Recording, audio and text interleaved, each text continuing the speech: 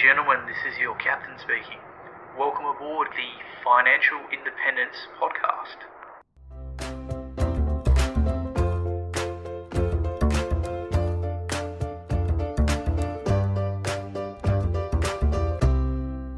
G'day, and welcome to another episode of Captain Fi, the Financial Independence Podcast, where I open the cockpit to some of the best and brightest in personal finance, as well as those who have reached or are on their way to financial independence. Before we get started, remember, nothing said here is financial advice, and you should always do your own independent research before making any financial choices. With that being said, I hope you enjoy the episode and learn something new.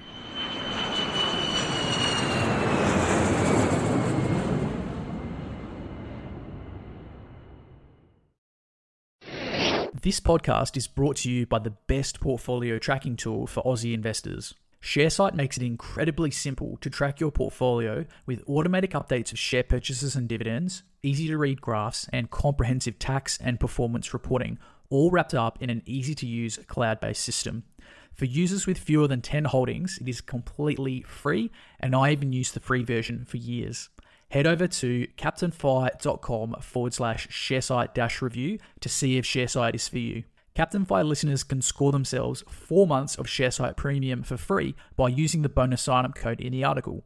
If you do ever decide to hold more than 10 stocks, be sure to use this code to get your first 4 months for free. Even if you do only plan to use the free version, using the code means if you ever do upgrade, you will still get your 4 months for free. Ditch the Excel spreadsheet and complete your tax with a click of a button by signing up today. That's captainfi.com/ShareSite-review for your 4 free months. On board today is Dev Raga, a practicing clinician from Melbourne with a passion for personal finance. Dev is a fellow podcaster and currently hosts the My Millennial Money Professional Podcast, which is a podcast that makes money concepts simple for busy professionals. Been looking forward to having a chat with you, Dev. How you going, mate? Yeah, pretty good. It's an extremely cold day here in Melbourne, and I think you're in Adelaide if I'm not mistaken, but it's absolutely freezing in Melbourne today. It is bloody cold here as well, man. I've been inside on the computer. I actually have been doing a bit of writing today, and I must admit I may have turned the central heating on. Right. Well, I'm pretty much working from home today as well. So, no, it's been a good day, but lovely. And thank you very much for the invite. Looking forward to the episode recording. Yeah, my pleasure, mate. So before we crack in, can you tell the listeners a little bit about yourself? Yeah, so my online alias is Dev Raga. That's not my real name. I'm actually a doctor working in Melbourne. I'm a practicing clinician, but I'm also a podcaster like the captain, and I started podcasting about 5 years ago now. And the primary reason for that is because I wanted to leave a blueprint for my children and family in the rare event that I wasn't around to explain the basics of personal finance and investing. So I'm a husband, father, doctor, podcaster, and my background of Indian ethnicity. So I'm a first-generation immigrant, and my parents migrated here in the early 90s, and I grew up in Adelaide, actually, in a suburb called Burnside. And subsequent to that, went to medical school and then moved to Melbourne. I've been in Melbourne now for over 20 years.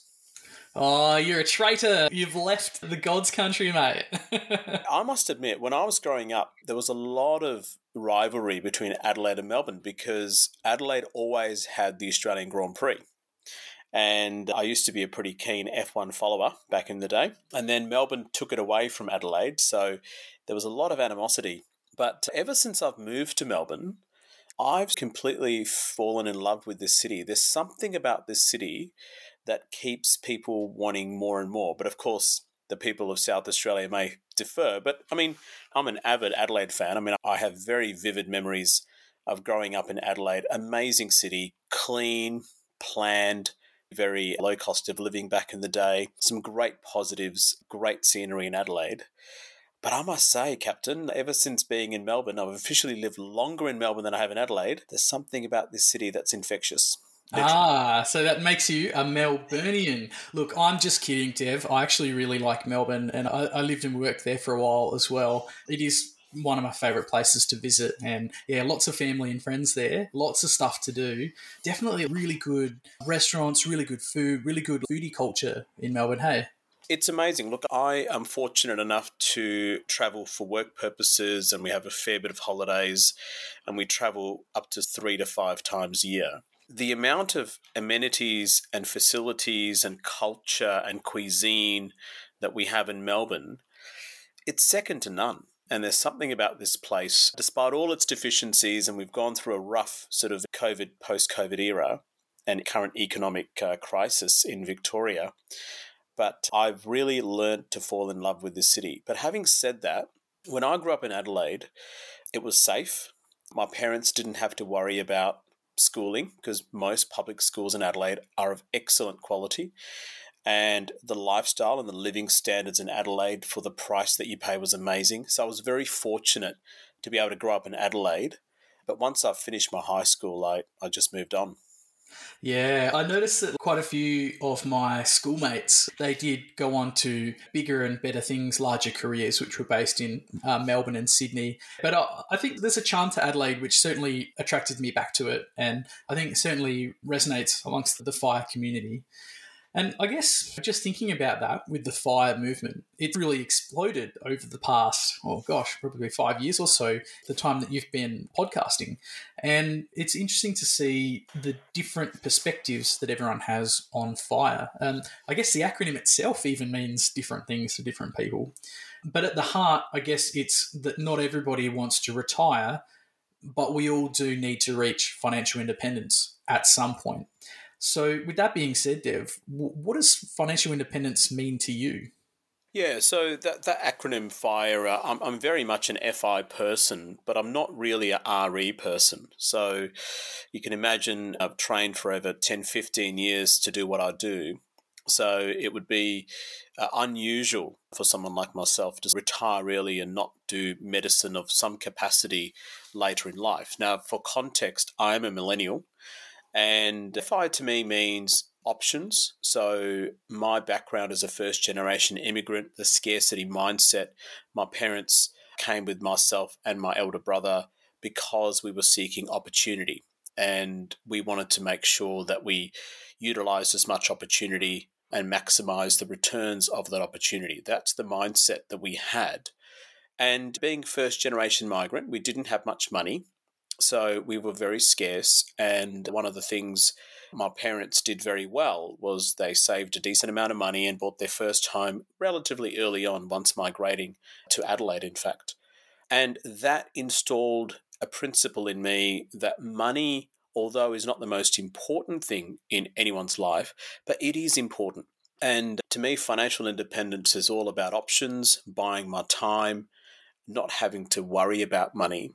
And I'll explain this story by telling you a very poignant story that happened at David Jones back in the day in Adelaide when I was growing up, and I was in middle school. And David Jones, I think it still exists in the city, Captain, am I right? Oh, you're pushing it. I'm not big on department stores. I know Myer exists because I did actually recently buy something from Myers, a shirt, but I'm not too sure about David Jones. I might have to Google that one. So I guess to answer the question of what financial independence means, in one scenario, David Jones existed and attached to Runner Mall back in the day. And for those of you that are from Adelaide, you'll know what I mean. Back in the day in the 90s, it used to have a very steep underground car park even in the 90s. Anyway, I remember being on the electronics floor of that store as a middle school person, and my parents was there. We just browse. We often go to Runner Mall and just hang out. And it was at the time that the first plasma TVs were being released around the world. And this would have been early 90s, mid 90s.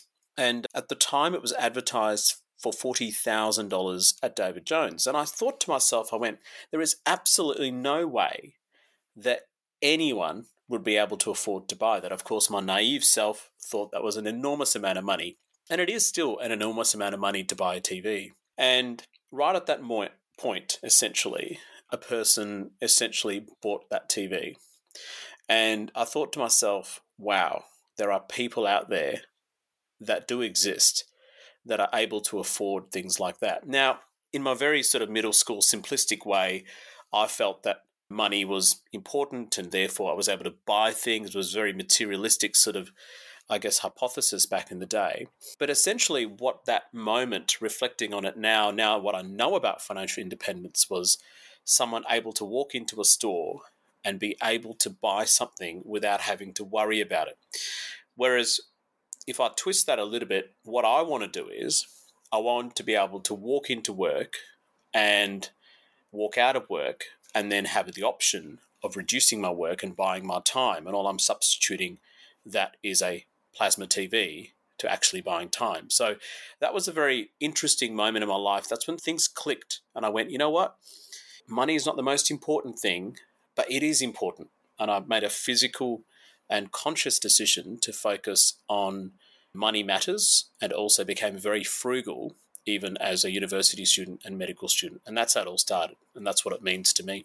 Wow. Yeah, I definitely can relate to wanting to be able to buy your time back because, I mean, yeah, it's like our most valuable non-renewable asset, right? And you only get a certain amount of time and then it's gone. I mean, who better to see that than yourself, a doctor? You're probably reminded by that every single day when you work. Every single day. And unfortunately, I see part of the workplace being a doctor is predominantly we see people that are not well. We see people that have made, unfortunately, bad choices in their life. We see people, unfortunately, come into bad circumstances in their life. And people don't want to go and see a doctor when they're sick. People don't want to get sick. So I can empathise with a lot of patients who rock up to emergency or to the hospital or their GP with a medical problem because for them, time is the ultimate resource, particularly for those critical diagnoses. And you see it every day. And that's something that I'm conscious of. So I know that there are certain risk factors in my lineage, in my family, and I know that I want to minimise those. And at the same time, I want to maximise my time that I can then utilise to do, hopefully, what I want to do. And it's a very interesting concept. And I think I probably didn't understand it back in the day, but the core concept of scarcity, saving money, and having hopefully a high income, that's always been buried in me right from the 90s. Yeah, so this was fairly early on. You're talking about when you were in school and then at medical school. So can you tell us a little bit about how your journey to financial independence has unfolded since then? And obviously it's led you to have a pretty bloody awesome podcast about personal finance, right? So obviously it's gone well, but interested to see what's happened between then and now. So essentially, pretty much high school and medical school, I was quite determined to have a side hustle, to have a side income while I was pursuing my studies. So in medical school, I was tutoring and I was working on research projects. I was part of the Tasmanian health study. I went to medical school in Tasmania. And all of that meant that I earned an income on the side. I was also on a scholarship. And that meant that I had to learn to live on relatively low income. I mean, we've all been students. You've been a student. Students don't have very much money to play with. And part of that means I had to pay my rent, my utilities, etc. So I learnt budgeting very early on. I learned about income very early on. I actually didn't invest until I started working after medical school. So I didn't invest in my high school years or my medical school years, but I certainly had an appetite to make money. I had an appetite to maximize it. I had a side hustle. I ran a pretty decent eBay business, import-export, drop shipping, and I was a relatively bright student in high school and medical school, so I was able to sell my brain, which basically, my philosophy on that is basically you can copy anything and everything, but you can't copy my brain. So what I do in terms of teaching is very unique to what I do. And essentially, after medical school, I had a lot more disposable income than I really started thinking about investing and owning productive assets very early on. So the first target was to buy a house to live on and also buy an investment property and also really get started in the share market. Now, I didn't know very much about index funds back as an intern, etc., but certainly very early on as a resident early registrar, I cottoned on to the fact that index funds was something that I'm very interested in. because I'm very busy as a doctor. I don't want to be doing any share market research. And then I worked out a system in automating that. And that has led me over the years, my 12th, 13th year of investments, has led me by all imagination of average standards, I'm financially independent. But I certainly want to continue working because I think I have a lot more to give to the medical profession and my colleagues and also to my patients. But at the same time, I want to be starting to reduce my work very soon. Oh, well, congratulations, Dev. That's pretty bloody awesome, mate. What a super exciting story. And you're clearly a very bright person and quite switched on. And to basically achieve what you have at such a young age is pretty impressive. And it's cool to hear that you obviously have such a sense of passion and purpose in your role that it's not something you want to move away from. And I love the idea of going part-time and slowly working your way into a quote-unquote retirement, because I think the whole like fire cliff thing can be it's a one-way trip to an existential crisis. It's probably not very good for your mental health either. And so, Dev, one of the luxuries that you've afforded yourself, and rightly so, is the Tesla. Now, as a commuting GP and a family man, you've mentioned when we were organising for this interview, you're doing a lot of school sports runs, so you somewhat famously live on the road. How has the Tesla changed this experience? Can you give us a bit about your experience and maybe how it's compared to previous cars that you've owned? Yeah, look, it's interesting. As a podcaster, I do talk about it on several episodes, and it almost synonymous. When people think about me as a financial podcaster, they automatically associated that with my car. Just a little bit of background on that. I bought a Tesla Model 3. I had my eye on it when it was first released in the US, and as soon as the orders came out in Australia, the website opened, I ordered one. And I received delivery. I was one of the first few hundred customers back in 2019. In September, I think I got my car. And still, I think I'm one of the sort of highest sort of kilometres on the original Made in America M3. And I just bought the cheapest standard Range Plus. Now, a bit of background about that. Prior to that, I've always driven mostly cheap cars. In fact, I drove my 98 Magna until pretty much it caught fire on the M80. And it caught fire? Literally caught fire because I was so cheap to buy another car. And this is when I was just become a consultant. And in fact, one of the most famous stories was when I parked my car at a private hospital to do private assisting. I was asked to move the car from the doctor's car park because they did not believe that car belonged to me. Oh. So that's how bad that Magna was. And I treated it like shit, to be honest. And then it basically blew up. And subsequent to that, I ended up buying a sort of a European car. And then I really did my mileage and calculations. And the main reason I bought a Tesla was because I felt that I was just driving so much. I was spending so much on petrol and servicing. And that's why I migrated to a Tesla. As a car, you can't really fault it. I've had an amazing experience with the Model 3, and I've only done one service. It's done about 230,000 kilometres. And if you listen to my episodes, I talk about it every 50,000 kilometres. I have an episode about it, and I have a detailed breakdown. And there are two things that I noticed when I converted to an EV. Number one is it's incredibly cheap to run. So you cannot compare petrol per litre versus kilowatts that you pay. Number two is the servicing. One of the things that the media don't talk about when they talk about EVs is that you don't need regular scheduled servicing because there's not much to service. So, for example, it doesn't have any oil compartments. It doesn't have any bearings. It's basically got a battery, got a couple of motors, and some tyres. And the only really thing that I service is I put the new windshield wiper fluid. That's pretty much it. In fact, when it hit about 100 and something thousand, I took it to Tesla and I said, look, I'm a little bit worried. Can you please do a service on this? Because I don't know if it's going to go wrong. And they actually said, you know what, we'll do it for you, but you don't really need to. So the servicing cost is something that a lot of people don't talk about. So the primary reason that I bought it was because I wanted to save money. And my calculations are, on average, I'm anywhere between sort of $5,500 to $7,000 richer as a result of buying a Tesla. Now, there is a caveat, and the caveat is people say to me, well, you could have just gone and bought a $21,000 MG petrol car. The thing is, I drive so much that I need a safe car. I needed something akin to an autopilot system, and I needed something cost efficient. So I was thinking about buying a European Mercedes or BMW, that sort of level. So compared to that, the Model 3 is way better. Fast forward 4 years, the other brands are catching up and have caught up.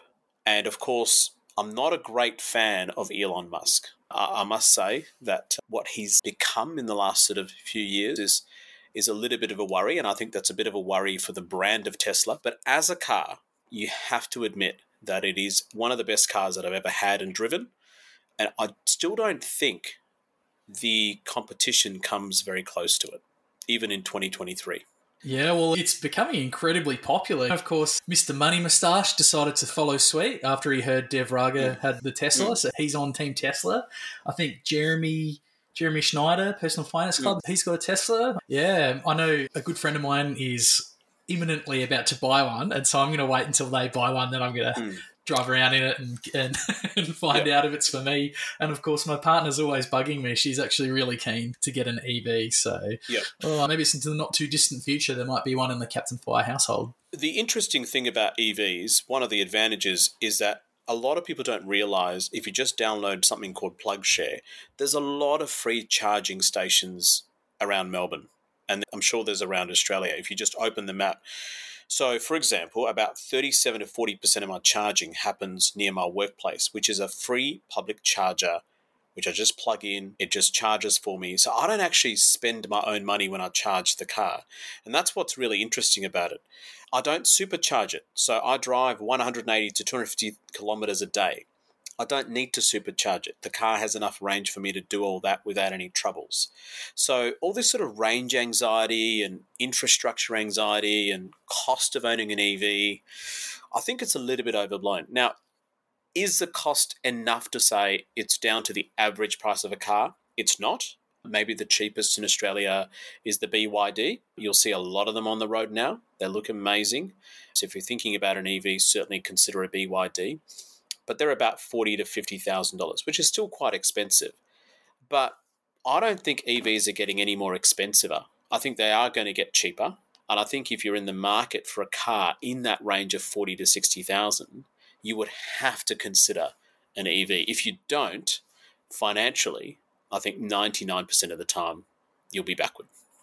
Yeah, I guess the biggest barrier for me at the moment is just the upfront cost versus, I guess, just keeping my current car, which is by all means still going well. And as someone who, I guess, doesn't drive very frequently, as you've said with the maths, like if you're a frequent driver like yourself, it's probably a no-brainer to be switching. But yeah, definitely for like probably people that aren't driving as much, you just have to do the maths for your individual situation, right? Absolutely. And I cannot stress this enough. A lot of people probably thinking Dev Raga, doctor, drives a Tesla, which is true. Back in the day, Dev Raga, doctor, drove a 98 Magna. So I would not encourage anyone to borrow money to buy a car. I would, if possible, if you're buying it for your own purpose and private use, pay cash if you can. I know it's a lot of money, but pay cash. But please don't buy a car just because it's out there. Make sure that you need a car. Do your sums. I would never advocate anyone spend more money than they can afford to buy a car. And I only bought a car like Tesla quite later in my life. I was in my sort of, I suppose, 30s, right? So certainly I would not advocate. If you can't afford it, please don't buy it. Yes, definitely. Just like the $40,000 plasmas at David Jones. Exactly.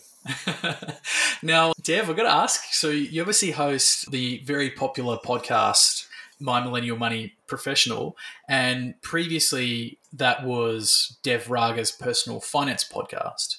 Can you tell us a bit about what you've learned? Because you've literally interviewed hundreds of professionals, and some of the lessons we can maybe take away from that and apply to our own personal finances. Yeah, good question. So, the My Millennial Money Professional podcast was previously known as Dev Raga Personal Finance. And I started it because I wanted to leave a blueprint about financial concepts and principles for my children and my wife and my family. And I'm very careful about what I say on the podcast in the sense that I pretty much only focus on financial principles and concepts. And this is even before ASIC rules came out about what you can and cannot say in podcasting and sort of YouTube and all that sort of stuff, and media, audiovisual media, about what you can say without a license. And I'm not a financial advisor, I'm not a financial planner, I'm a clinician. And then what happened was people started listening to it. I floated it to some friends and family, and they said, oh, this is actually quite interesting. And it got onto the Medical Students Forum, then it went onto the Residents Medical Quarters newsletters, and then a lot of doctors started listening it.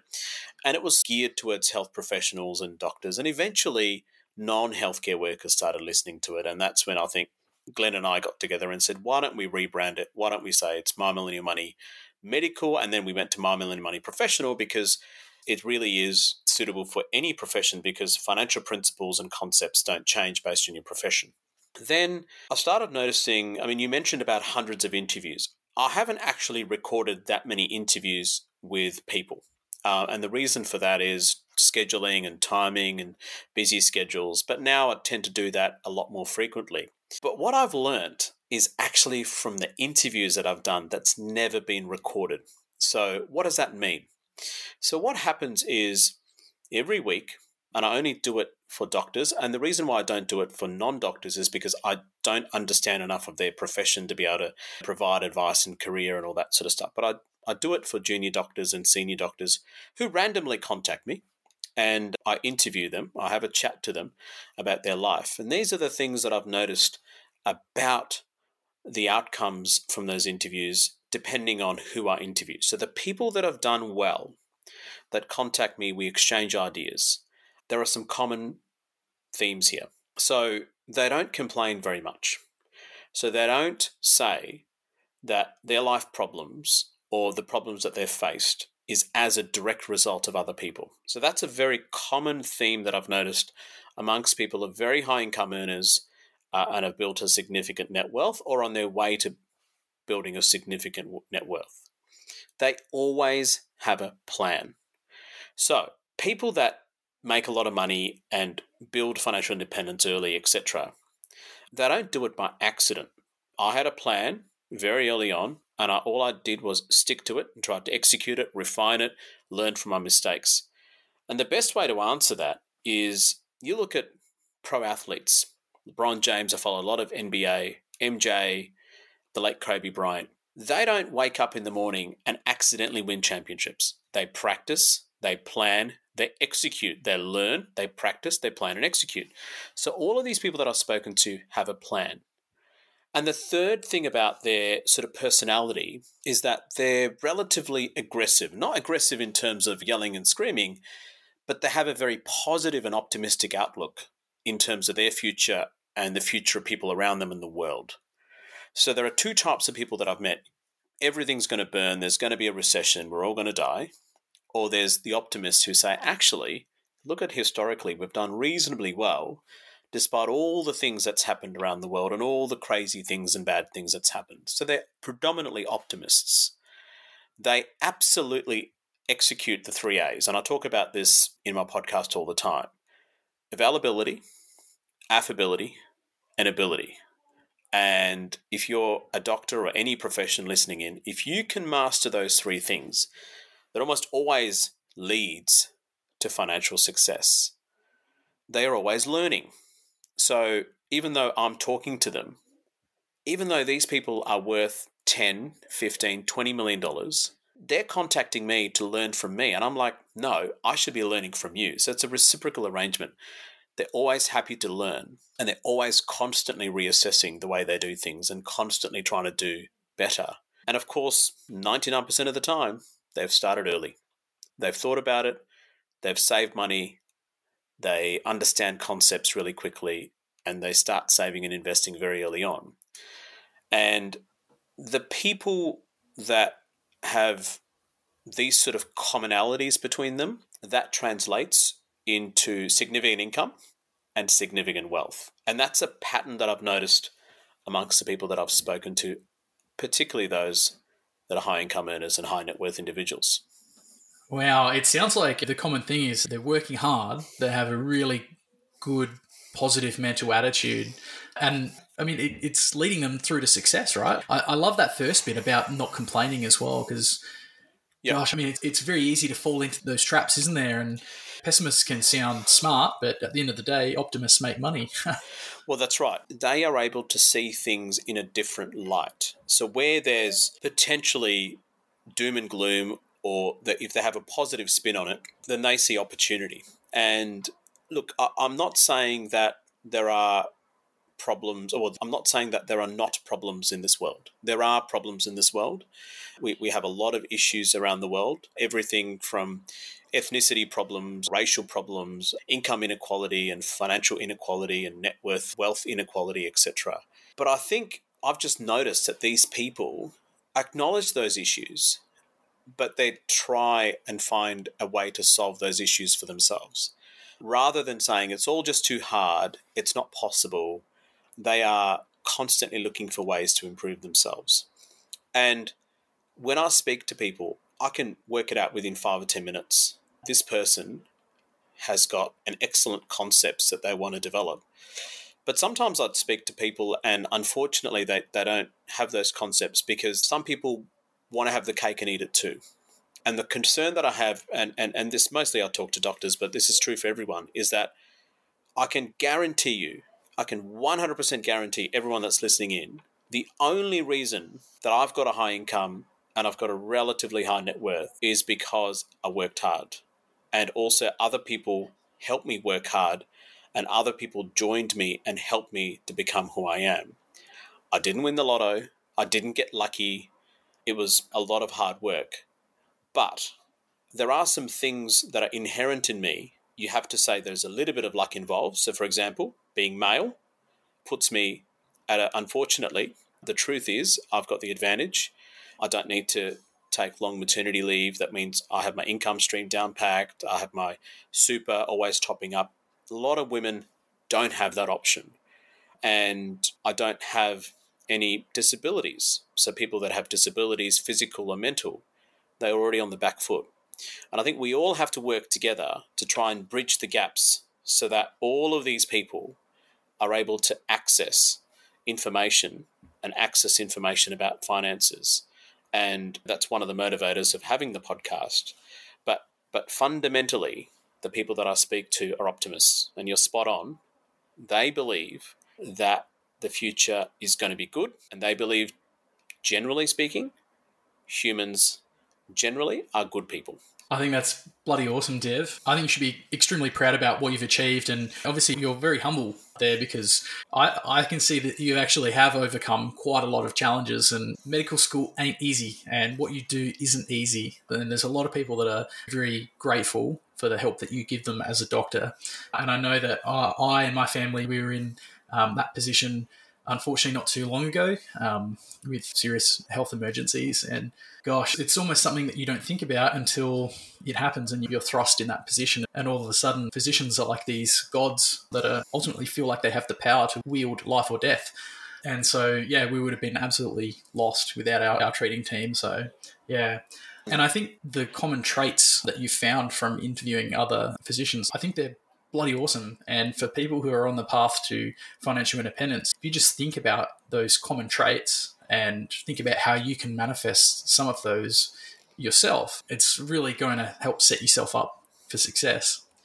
Dev, I'm also super passionate about financial transparency, and I think removing the barriers to access to financial information is a awesome way to help remove some of those barriers and remove things that are in the way of people from building wealth.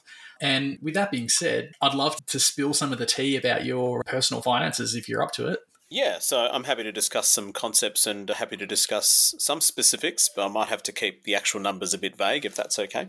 Yeah, of course. No problems, man. So I guess the first one is, obviously you've got your income from your career as a physician, but what other streams of income have you managed to set up?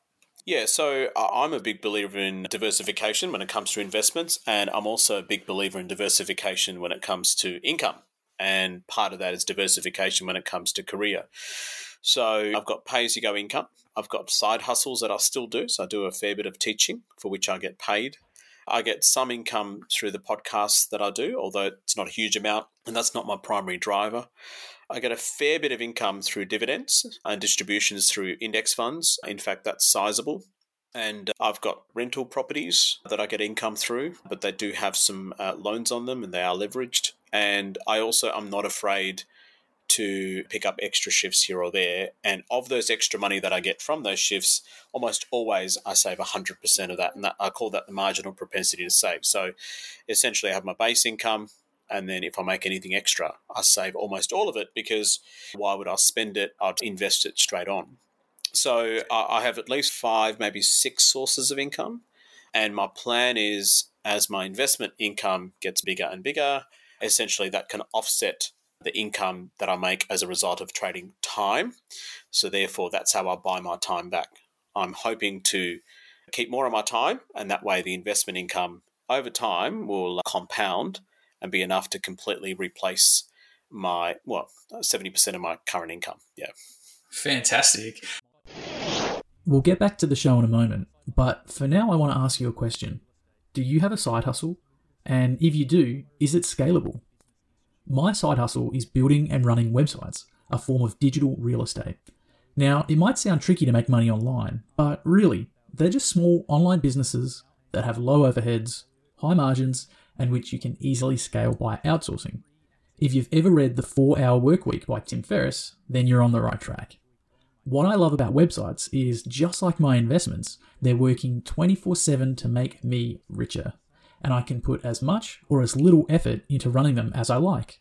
I can pay a writer to produce a piece of evergreen content, which is then edited and posted by a virtual assistant, and then it can be viewed potentially millions of times and easily updated by my editors over the years to remain relevant. If you want to learn more about this lucrative side hustle and retraining for the digital workforce revolution, then check out my article about making money online, and read my review of the eBusiness Institute and their online self-paced courses. The eBusiness Institute cover everything from total beginners right through to advanced web design and how to buy, renovate, run, and sell websites for profit.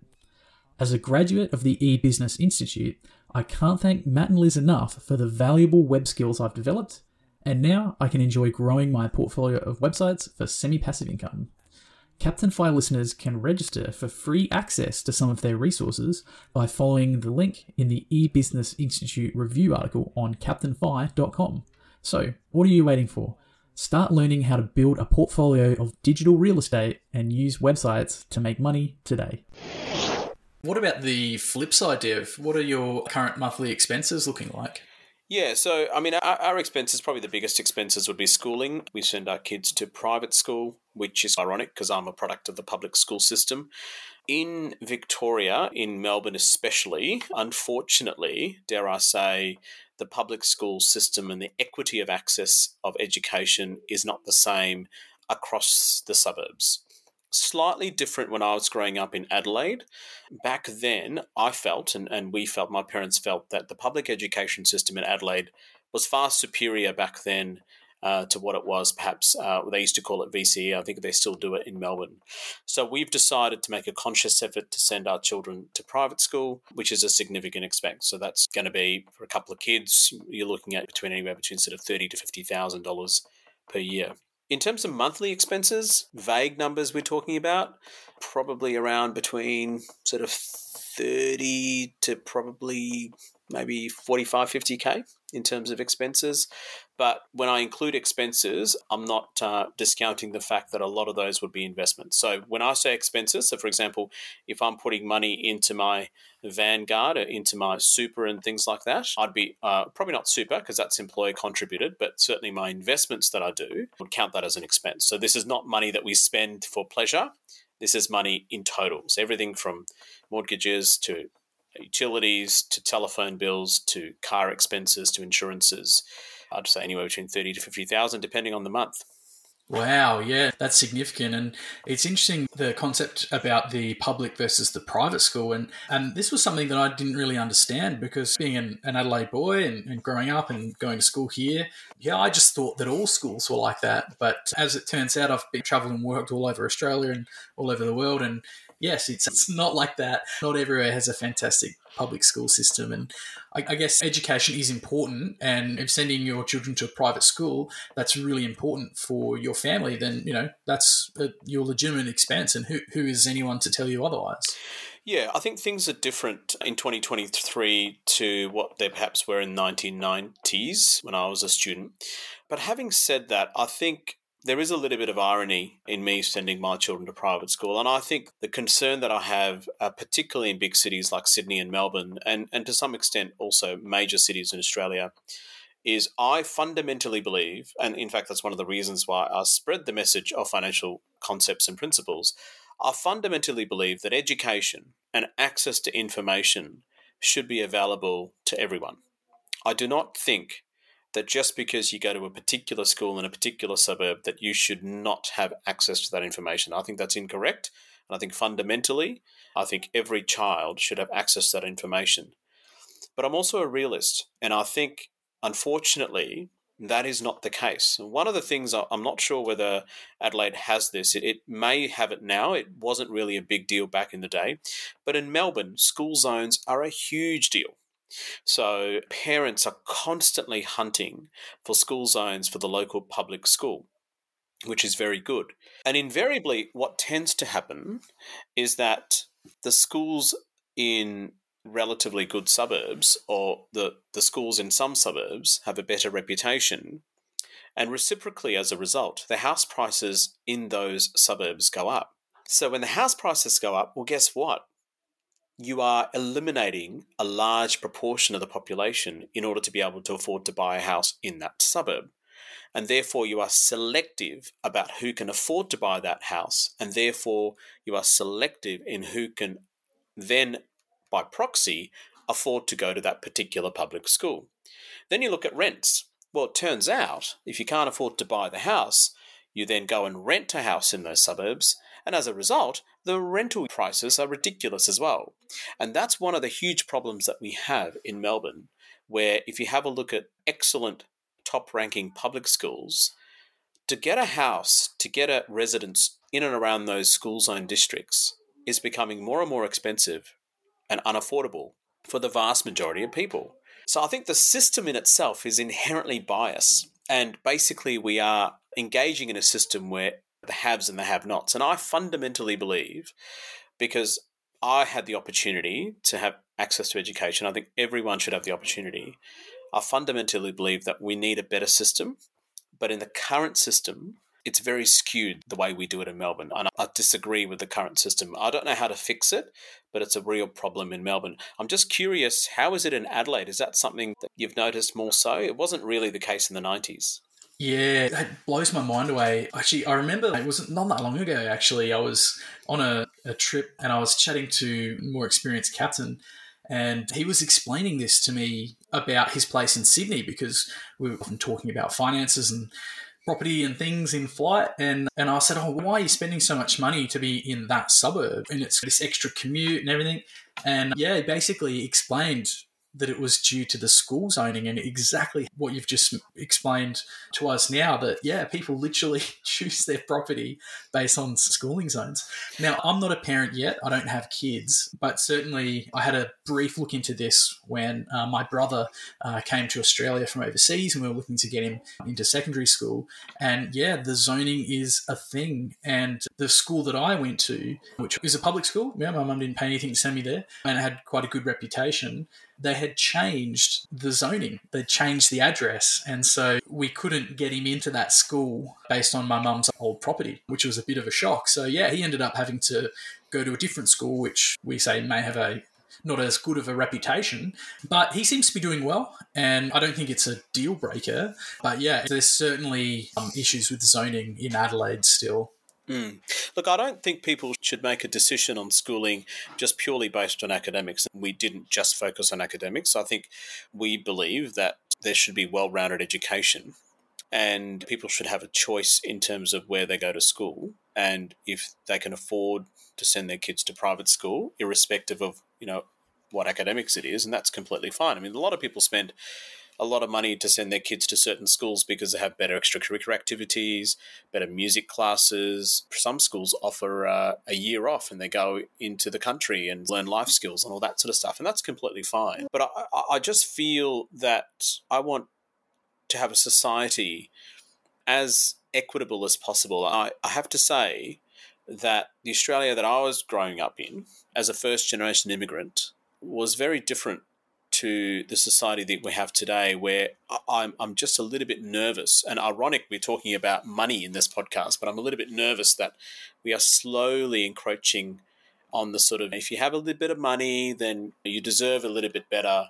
And if you don't have that much money, then you don't really deserve the same level of service. Now, education is not the same as buying a car or buying a house. And likewise, healthcare. I mean, it would be highly remiss of me to say, if someone walks into the emergency department or to their doctor, we treat people based on how they look, how much money they have in their wallet. We don't. We shouldn't. And certainly, I hope that never comes down to that.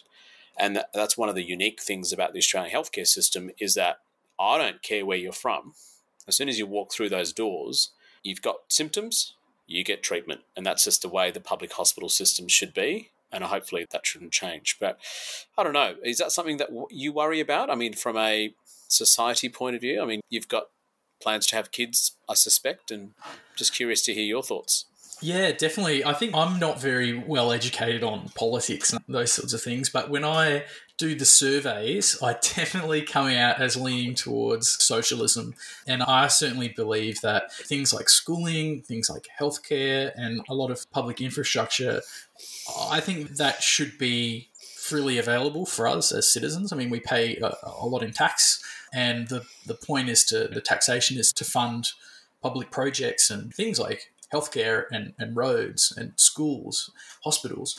And so personally, I'm not a fan of the sort of ruthless privatisation that we're seeing. Things like toll roads absolutely shit me to tears. And the pay per service, I find it quite frustrating. We have this kind of duality where on one second we're gonna pay all this money in income tax, GST, and all the various other forms of taxes that we pay, and then on top of that layer, there's this new layer of pay per service, which it's just very frustrating. And we just prefer, can we just have one or the other? But obviously, I lean heavily more towards the socialist aspect. It's interesting, and 9 times out of 10, and every time I have a conversation with people, and like this conversation, we start by talking about life, then we start talking about money, then we start talking about philosophy, then we start talking a little bit about politics. My sort of general view is, I'm not going to say that I'm poor. I'm not going to say that I don't have a high income. I do. And I'm not going to say that I'm not relatively wealthy. I am. But what's interesting about this whole socialism versus capitalism, etc., it's not an all or none response. For example, I enjoy, as a high-income earner, certain benefits in the taxation system that perhaps a slightly low-income earner may not enjoy.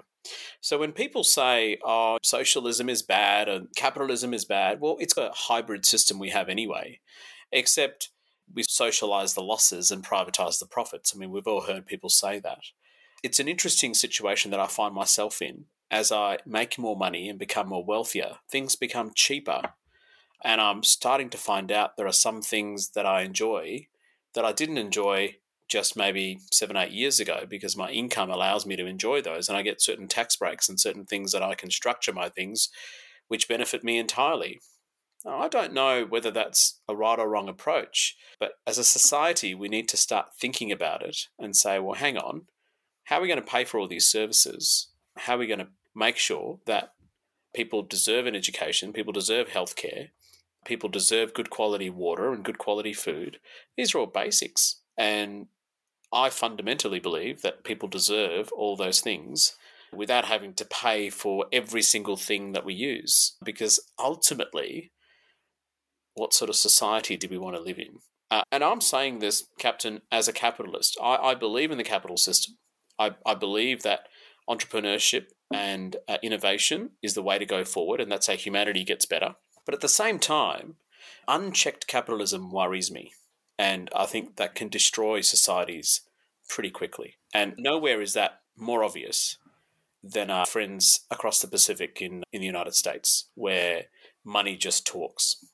Yeah, absolutely. And I just think we live in, I think, the best place in the world. Australia, I think, has got to have the best quality of life. And we're just so lucky to be here. And I think to all of the benefits that we receive, and yeah, we might have a few gripes here or there, but what an incredible place to live. And I said, as someone who's travelled quite extensively and worked in a lot of developing nations, yeah, you probably wouldn't catch me living anywhere else, to be honest. It's things that we take for granted. And I highly encourage listeners, if you haven't travelled outside of Australia, please do, because you'll see the diversity and you'll see there are some great countries out there and there are some very poor countries out there where people are still very much happy. I was actually speaking to one of my colleagues recently who unfortunately has a relative back home in India who's got a medical problem. And he was asking me, okay, well, what sort of things would you recommend that the patient would get in Australia if the same sort of medical condition was here? And it was a malignancy, so it was cancer. And I said, look, if there's a patient with a cancer, we'd often do a staging scan, which is basically scan the whole body to make sure the cancer hasn't spread. And they said, oh, that's interesting because they only scanned the neck and they only scanned the chest. And I said, well, what about the abdomen? What about the pelvis? What about the brain? And they said they didn't scan. And I think the reason why they didn't scan was because the patient couldn't afford it. Can you imagine? It's something that I've never thought about. I would never withhold a scan for a patient in the Australian public system because they couldn't afford it. Because guess what? It is our responsibility as a society to pay taxes so that person who unfortunately needs a CT scan to stage their cancer, it is our responsibility collectively to help that person. I think fundamentally that's what sets us apart as a society than other countries. It's as simple as that. Yeah, sorry, you have to forgive me. Just feeling a bit emotional. Recently had a close friend who passed away. She actually had, of all things, brain cancer, and it went undetected. And then, yeah, she passed away in her sleep. She had a brain bleed. She had COVID and long COVID, and she'd had body scans, but actually nowhere had she had scans of her head, of her brain. And it went undetected. And 30 years old. That's very tragic. And I come back to the fundamental issue is, I think, regardless of my stance on capitalism and regardless of the fact that I think that if you work hard, you earn a lot of money, I think you have every right to spend that money however you wish. And I'm not going to stop people from working hard and building wealth. But at the same time, we all have to take a good hard look at society and say, what sort of society do I want my kids to have when they grow up? And I want them to have a safe environment. I don't want them to breathe bad air. I want them to have good quality air. I don't want them all to have to buy spring water. I want them to be able to open the tap and drink the water. That's the other thing, Captain. The water in Melbourne is amazing. You go and have public water anywhere else in the world, including Adelaide, and you know that.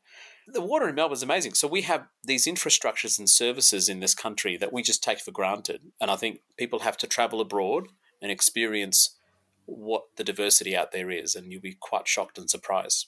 It's funny, isn't it? You mentioned how a lot of these conversations coalesce, and I guess the thing is, unless you've got the basics with money sorted, a lot of people can't really have these high-level conversations, or they can't really think about it. So I guess it's Maslow's hierarchy, and so that's another thing that I really love about the personal finance community and FIRE in general, is that it's helping people to really stop living paycheck to paycheck and build up a buffer, build up investments, build up an emergency fund, and really you can plan forward and you can start actually having these conversations, which it's a really good thing.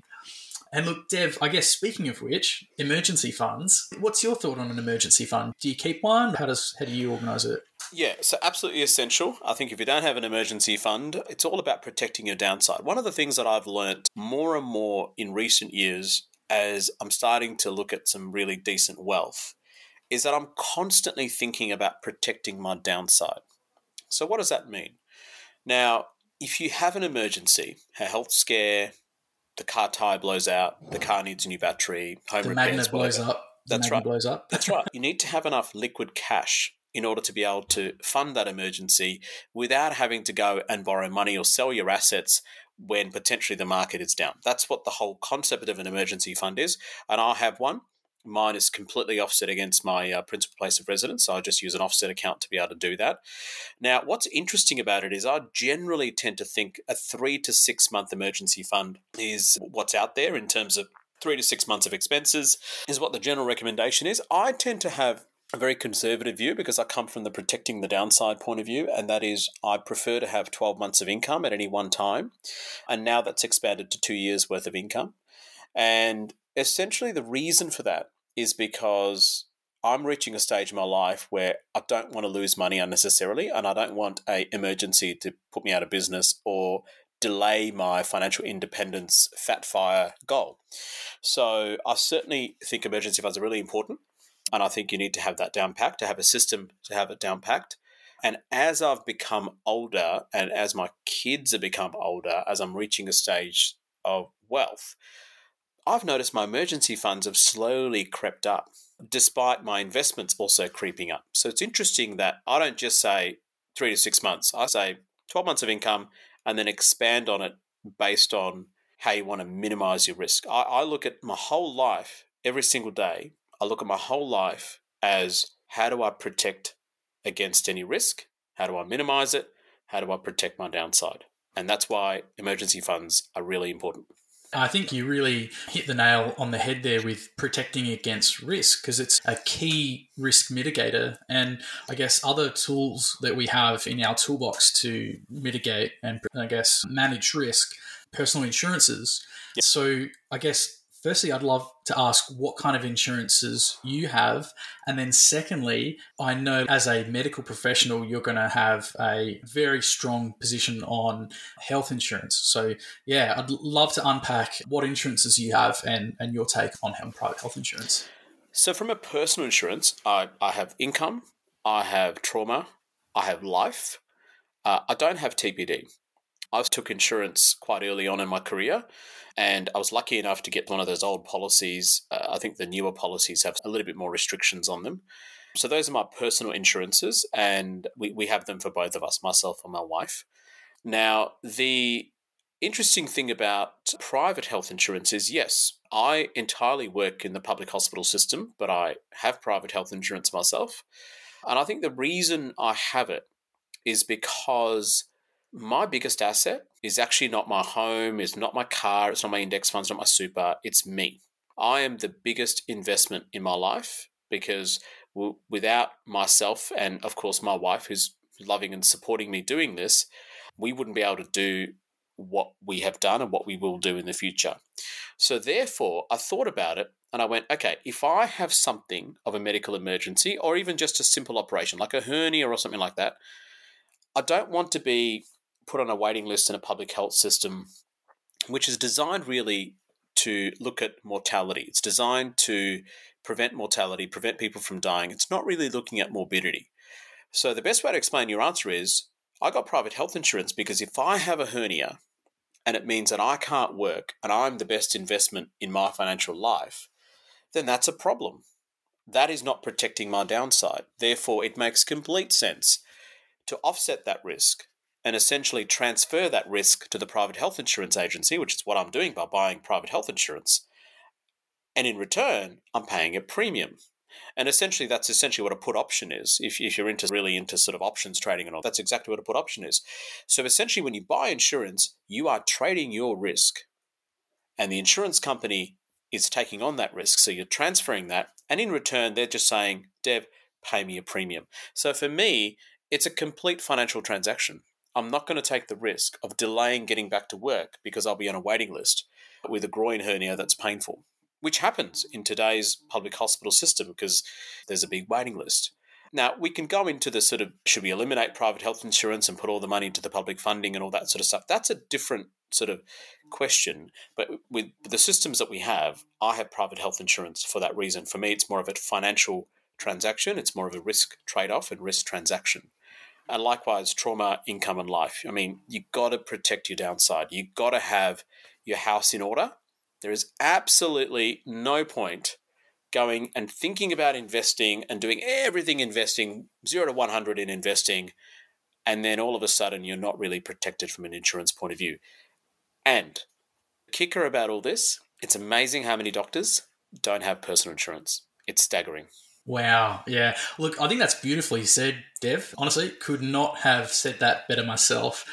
I was super shocked about some of the behaviours of some doctors. So my partner's family, they're physicians in the Philippines. And I remember when I first arrived and we went over for dinner, they're all smoking, vaping. Right. Oh, guys, what are you doing? It's funny sometimes, I guess, I go to my friends' houses, and they're tradies, and they've got half-built kitchens. And I don't know, is that just the human condition that sometimes we don't take our own advice? Yeah, it's interesting. I think it is. I'm constantly surprised. I mean, I see patients all the time.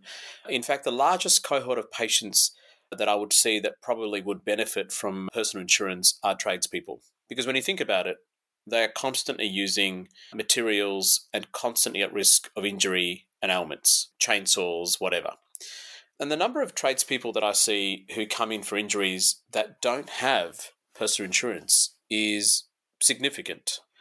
And that is a lesson for me to see. I don't want me and my family to be in that situation. And that includes for both partners, right? I mean, if something happens to my wife, then I would be adversely financially affected by it because I would need to take time off work to care for my wife, right? So I think you're right. I think for whatever reason, it's a very logical thing to do, isn't it? It's very logical to just get personal insurance. Now, of course, there's a flip side of that. It's actually very expensive to get personal insurance, and that's, again, a different conversation. But we should all be thinking about it and planning for it at some stage. Yeah, I'm a huge fan of insurances. I think it's super worth having. And also, not to just like blindly rush out and buy all the insurance you can, but to think mindfully about, okay, how does this actually apply to my circumstance? And there's financial advisors and mortgage brokers that you can speak to, like professionals that you can chat to who are experts at this. And one interesting thing that I've picked up, Dev, is that you mentioned you don't have TPD. And now that's because of your investments, right? Yeah, so essentially, I looked at the stats. I think the most commonly claimed insurance, correct me if I'm wrong, is either going to be trauma or income protection. That's the most common. And essentially, I didn't think that I needed a significant lump sum in the event that I had permanent disability because I have assets to cover for that lump sum and also have trauma insurance. So if something were to happen amongst those major conditions, I would be paid out. But yeah, primarily, I decided that a $500,000, $1 million payout would be great if I'm total permanent disability. But luckily, I have enough investments to cover. And I guess the risk that I took was up until I had enough investments, yeah, anything could have happened. But you're right. The primary reason is I don't need it at this stage. Yeah, I was just speaking to Louise Howard recently, and she's a high-level executive in New South Wales Transport. She's now moving into the private sector. Mm-hmm. And I asked her this exact same question. And one of the things that she was talking about was, well, when you have enough money invested, and she didn't particularly have a huge mortgage, so her take was, I don't need life insurance. Mm-hmm. And that was something that I actually come to a similar conclusion in my position, because at the moment I don't have dependents and I have a fairly healthy investment portfolio.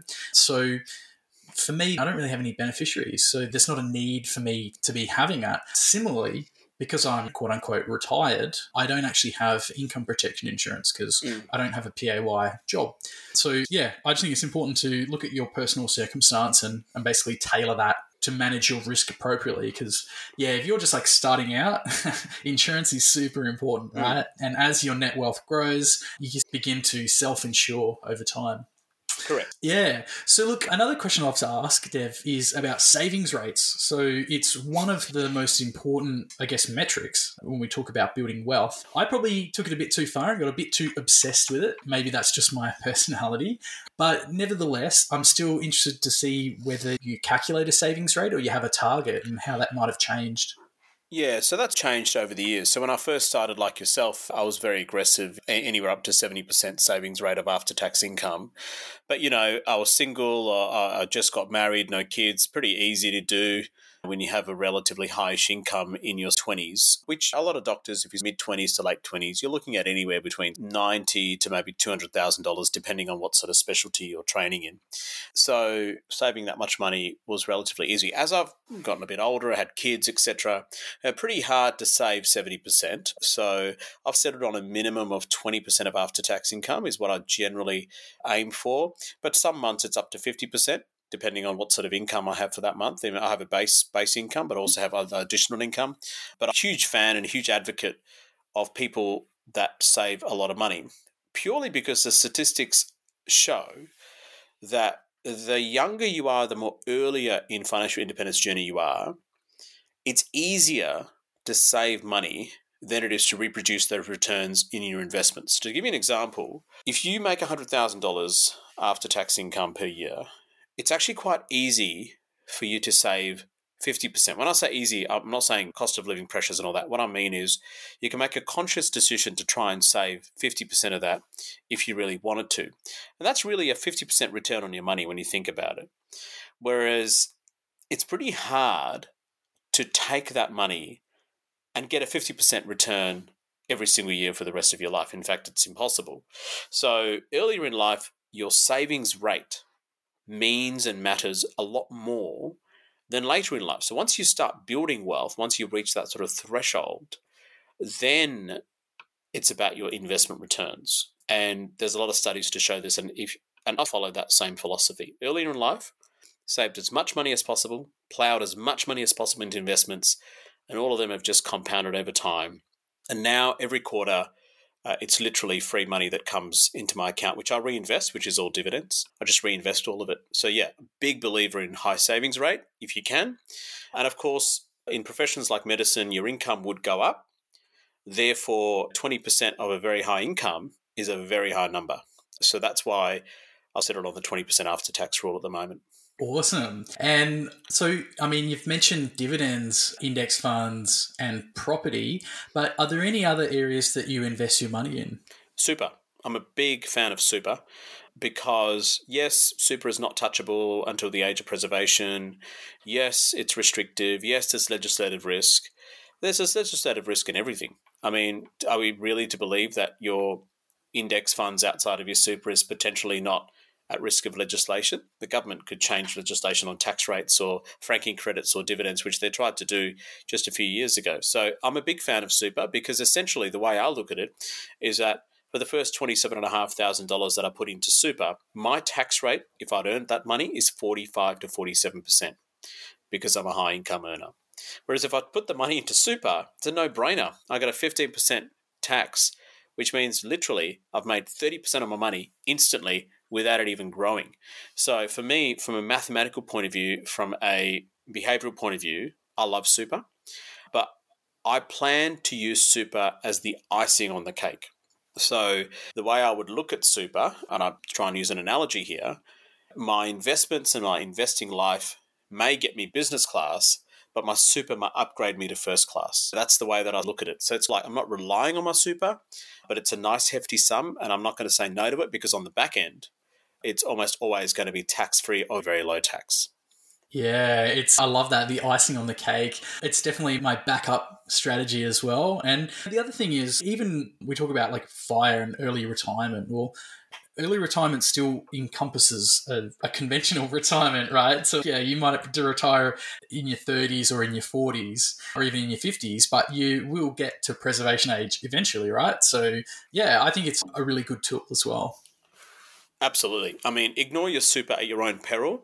Unfortunately, in the medical community, there are a lot of people that think super is a scam. They think it's a government scam that they actually take the money from you and it's another way of revenue of taxation. And these are very high income professionals that are very sound, but they have very silly ideas like this. So yeah, I mean, I think super is great. And I just have an industry super fund. It's just simple. I don't have an SMSF. It's too complicated.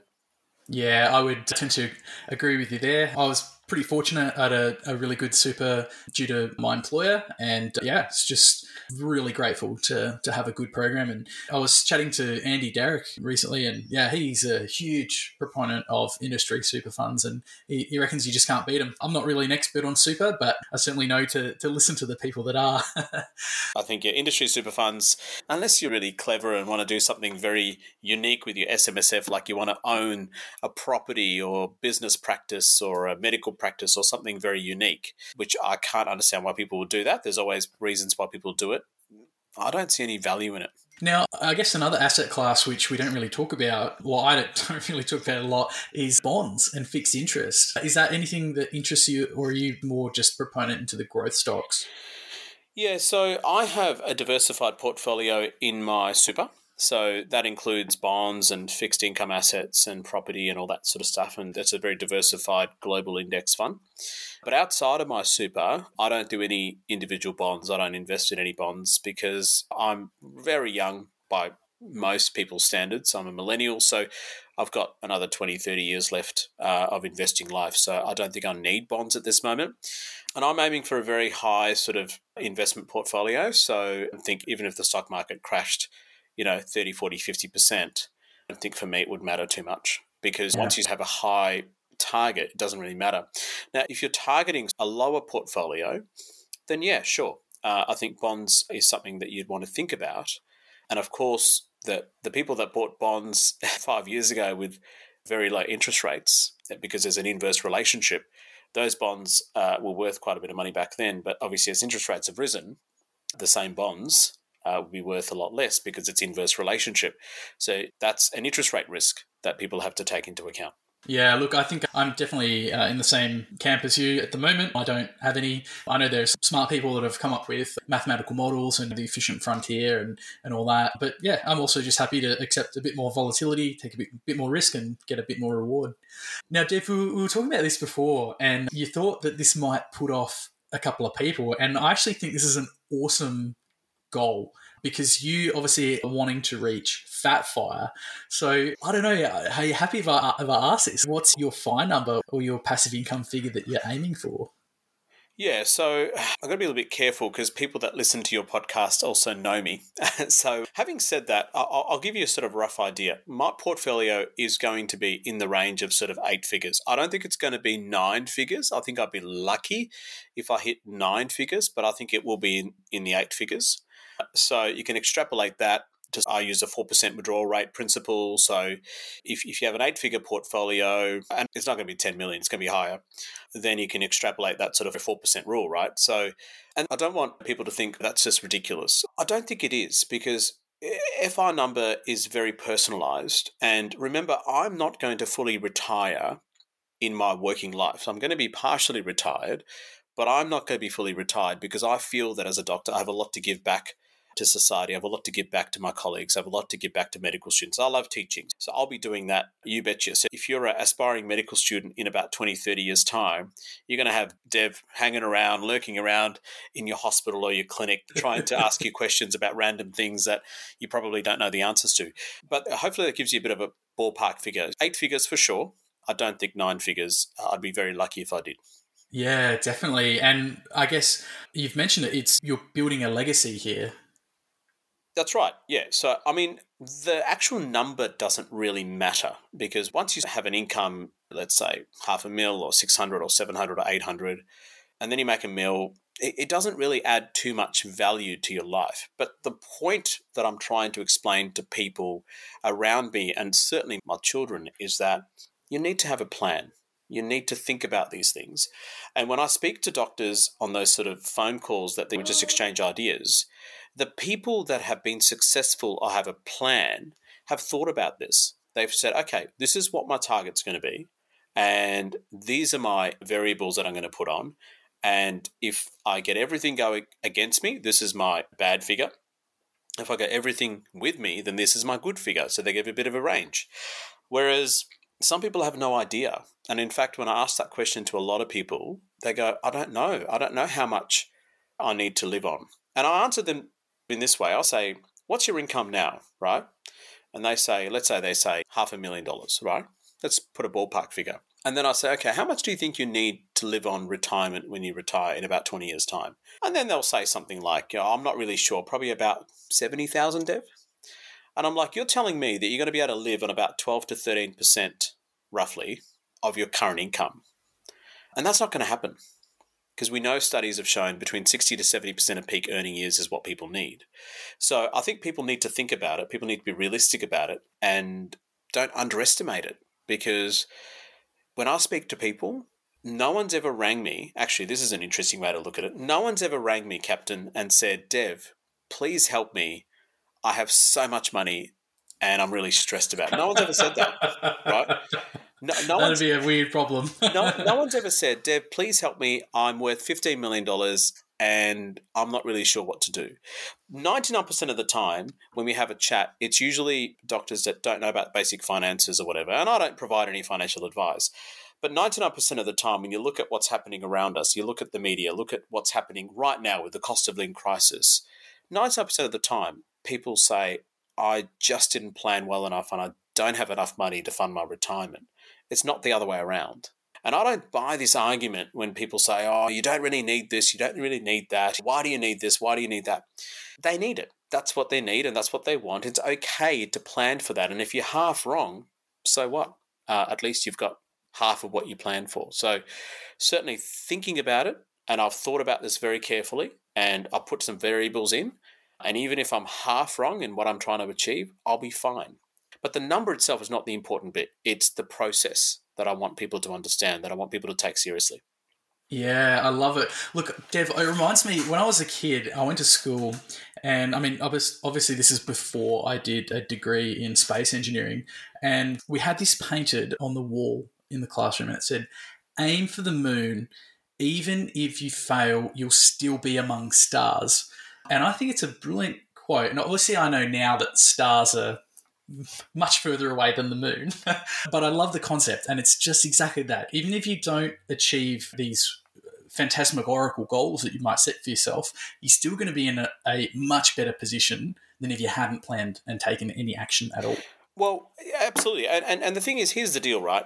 About 50 minutes ago in this podcast, I mean, you said and I said, time is the most important resource. It's non-renewable. And imagine if you're 58, 60, about to retire, and you find out, actually, I can't retire on the amount of money that I have. I need to rely on the age pension or something like that. You can't go back in time because it's gone. It's never going to come back. And I don't want people to be in that situation. But having said that, time is also non-renewable right now. So you don't want to be working 24/7 and in the hope of retiring on huge amounts of money. That's not what I'm proposing. There has to be a balance. And sometimes I worry that people focus too much on their time right now because they don't want to focus on it later on. But they're going to have to distribute it. They're going to have to focus on it all the time and have to have a balance. You can't have it all. You can buy anything in life if you want, but you can't buy everything. So there's got to be a give and take here. Yeah, it's a bloody good message.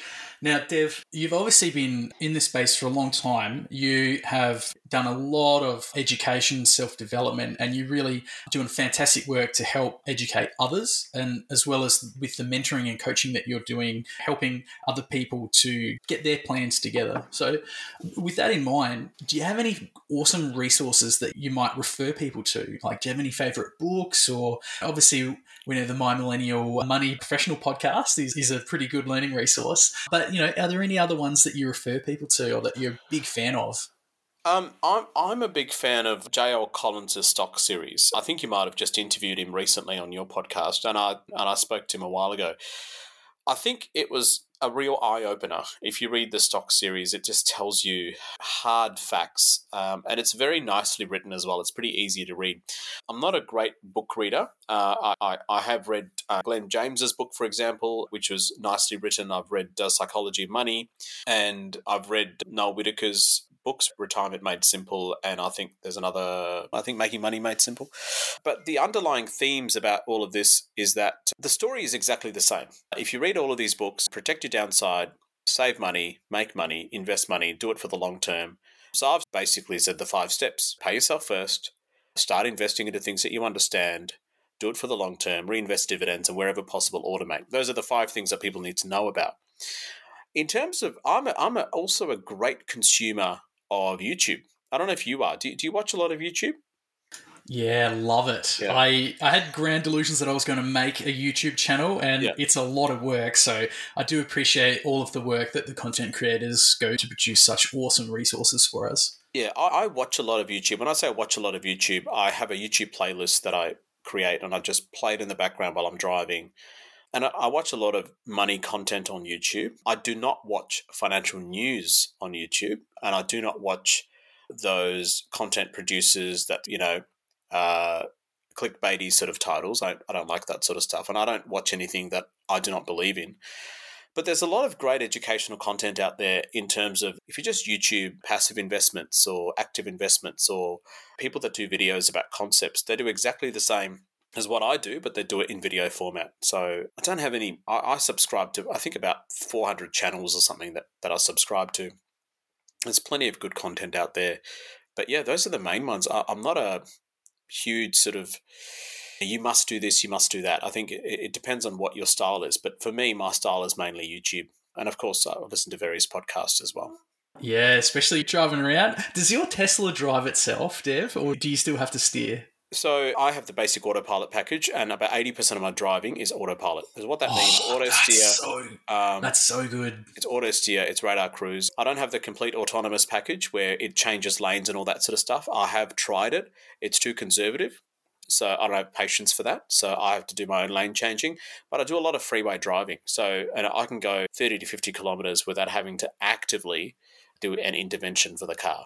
And that's one of the reasons I bought it, because I can't imagine holding a steering wheel and actively driving a car for long periods of time, because it'd just be so tiring. Do you know what's really funny, mate, is that at one point, because we have the Wi-Fi in the jets, and when you're in the cruise and you obviously have autopilot set and everything's all good, and I have my iPad with me, and I was watching YouTube videos and doing all sorts. It's great. Blogging, writing, doing uni assignments whilst flying the plane. So it's really cool to hear that you're to be able to do the same thing from the Tesla. Yeah, I mean, it's a very real possibility. One of my daughters, the youngest one, may not need a driver's license. It's a very real possibility that in the next sort of 10 years or so, we would have a lot more automation in cars. If you had told me just 10 years ago that 80% of my driving is going to be on basic autopilot, which is a lot of cars now have basic autopilot, Mercedes, BMW, etc., they all have it, I would have gone, maybe not. But having said that, if you had told me 20 years ago that we're going to manage our lives with our smartphones, I would have gone, maybe not. But, that's what I mean by optimism. And it's quite staggering and fascinating how far and how quickly humanity has achieved some of the things that we have literally in my generation, which is the last 30 years. Yeah, it's pretty cool. I think the future's very bright. Yeah, I think we're in a bloody awesome time to be alive. Dev, look, it's been awesome chatting, mate. I know you're a busy doctor, but I'm going to ask you one last question. And everybody hates this one. So if you could distill all of your knowledge about financial independence into 3 takeaway points, very convenient, obviously, for what would they be, mate? What would your top 3? So the top 3 things. Okay, so the number one thing is, don't be afraid to earn more money. So slightly non-traditional advice, I think, in the sense that there's a lot of thought out there, and I hear it from healthcare workers, particularly nursing staff, but I hear this, I'm not going to do the extra shift because I'm going to pay 50% of that in taxes, right? That sort of mentality. I'm not going to make more money because I need to pay more to the government. I think that's dangerous, because essentially what you're saying is, I'm happy with the status quo. And I think people should be pushing the boundaries, particularly if they're into financial independence and retiring early. So I think getting a fantastic education, trying to upskill, having a career, and making sure that you increase your income is very useful. The second thing, of course, is once you do that, and I'm just going to give you 3 tips about money, Captain, not about life in general, but 3 tips. Once you've got a high income, you've got to keep it. The lifestyle creep is a real problem, particularly in healthcare workers, particularly in doctors. The number of doctors that get their fellowship and want to buy Mercs and BMWs is quite staggering without actually owning a home, for example. So make sure you make a lot of money and make sure you keep a lot of that money and invest it. And the third thing I think is, okay, what do you invest in? It's a very common question that you'd get, I'd get, everyone get. Here's the deal. You have to invest in things, in my humble opinion, that are productive assets. I do not buy things that are speculative, thinking that they're an asset. So, for example, I own my own home. I understand that it's a speculative asset because it doesn't produce an income. And I know that in 20, 30 years' time, I'm speculating that some Tom, Dick and Harry is going to come and buy it off me for 2 or 3 times as much money as what I paid for it. Now, that's a speculative asset. I need a home to live in. I understand that. Whereas most of my other assets that I have that are true assets are productive. They rise in value over time. That's the hope. And I pay very little fees for them. And in that time, they produce an income. And the simple way that I would explain that is that if you have $1 million and you bought $1 million worth of gold, I'm going to use gold as an example because I don't buy gold because it's speculative, and you buy $1 million worth of gold, you bury it in your backyard, and you come back 20 years later and you dig it up, what do you get? You get that gold. It hasn't produced any dividends. It hasn't multiplied. It hasn't done anything for society. It doesn't produce anything for society. And then you take the gold out of the ground and you go to the merchant, you go to people and say, hey, I've got this gold. Please buy it off me for $1.5 million. Now, there are people out there who'd say that's a good way of investing. I don't think that buying a non-productive asset is a good strategy. So those are the top 3 things I would make sure that you try and have a high income. Make sure you keep a lot of that income, particularly early in your career, so savings rate. And then when it comes to investments, think about investing in productive assets. And the easiest way to find a productive asset is the question you need to answer yourself is, if I buy this asset, what does it do for me? And what does it do for society? And generally, if you have a look at people that have made a lot of money, it's people that solve problems in society. It's businesses that plug a hole that produces goods and services that solve and provide a service that solves an issue in society. It's those sort of businesses and those sort of people that end up becoming wealthy in their life. Yeah, stuff that produces value to people. Correct. Yeah, love it. Awesome tips, Dev.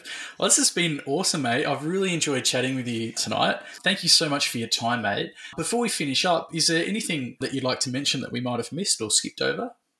Look, not really. I really don't want people to lose heart and be down, particularly when I did mention what my portfolio was likely to become and what it is and all that sort of stuff.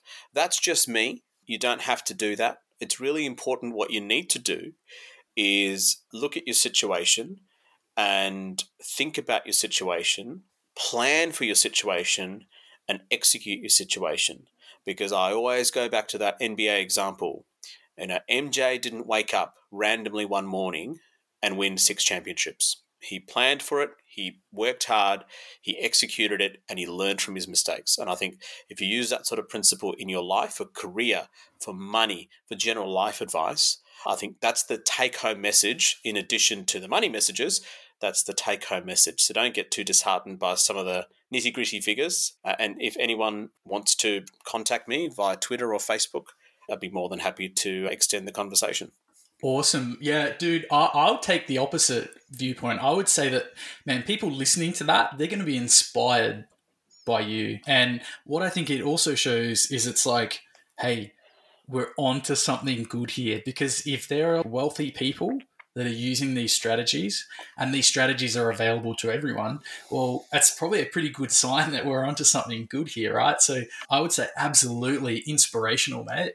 And you were mentioning Michael Jordan, and I can't really remember the quote, but something comes in the back of my mind. He was talking about, whilst everyone thinks he's this amazing baller, he had missed like thousands of shots, like 10,000 shots in his career, like hundreds of games. But he just, as you say, he kept picking himself up. He kept practicing and became a legend. So, yeah, it's not about the shots you lose. It's just about that you get up and try again, right? It was a very famous Nike commercial, is when he says, I've missed more than 9,000 shots in my life. But people remember him for the shots that he made, not for the shots that he missed. And I think part of the commercial was People focus on my positives, on what I've achieved, but to better myself, I focus on why I missed those 9,000 shots. What else could I have done to make it just 8,000, even 7,000? And I think that's an amazing way to look at things when you think about it, because the first thing people think about when they think about MJ is undefeated in the finals, 6 championships, arguably the greatest of all time. But his perspective is, I missed 9,000 shots. And why? Yeah, it's perspective, right? Correct. Yeah, awesome. Hey, Dev, it's been bloody brilliant chatting to you, mate. For anyone who's listening and they want to check out Dev or get in contact with him, jump onto the show notes. I'll have links to his podcast, My Millennial Money Professional. He also hangs out on Twitter, Facebook, and I believe LinkedIn as well. Correct, yeah. Yep. So, yeah, drop him a line. And it sounds like he's always keen for a chat. Dev, once again, thank you so much for your time, mate. Had an absolute blast chatting and look forward to catching up sometime again in the future. Thank you very much for having me, and wonderful. Keep doing what you're doing, and thank you everyone for listening and joining in and participating, and good luck with your financial adventures.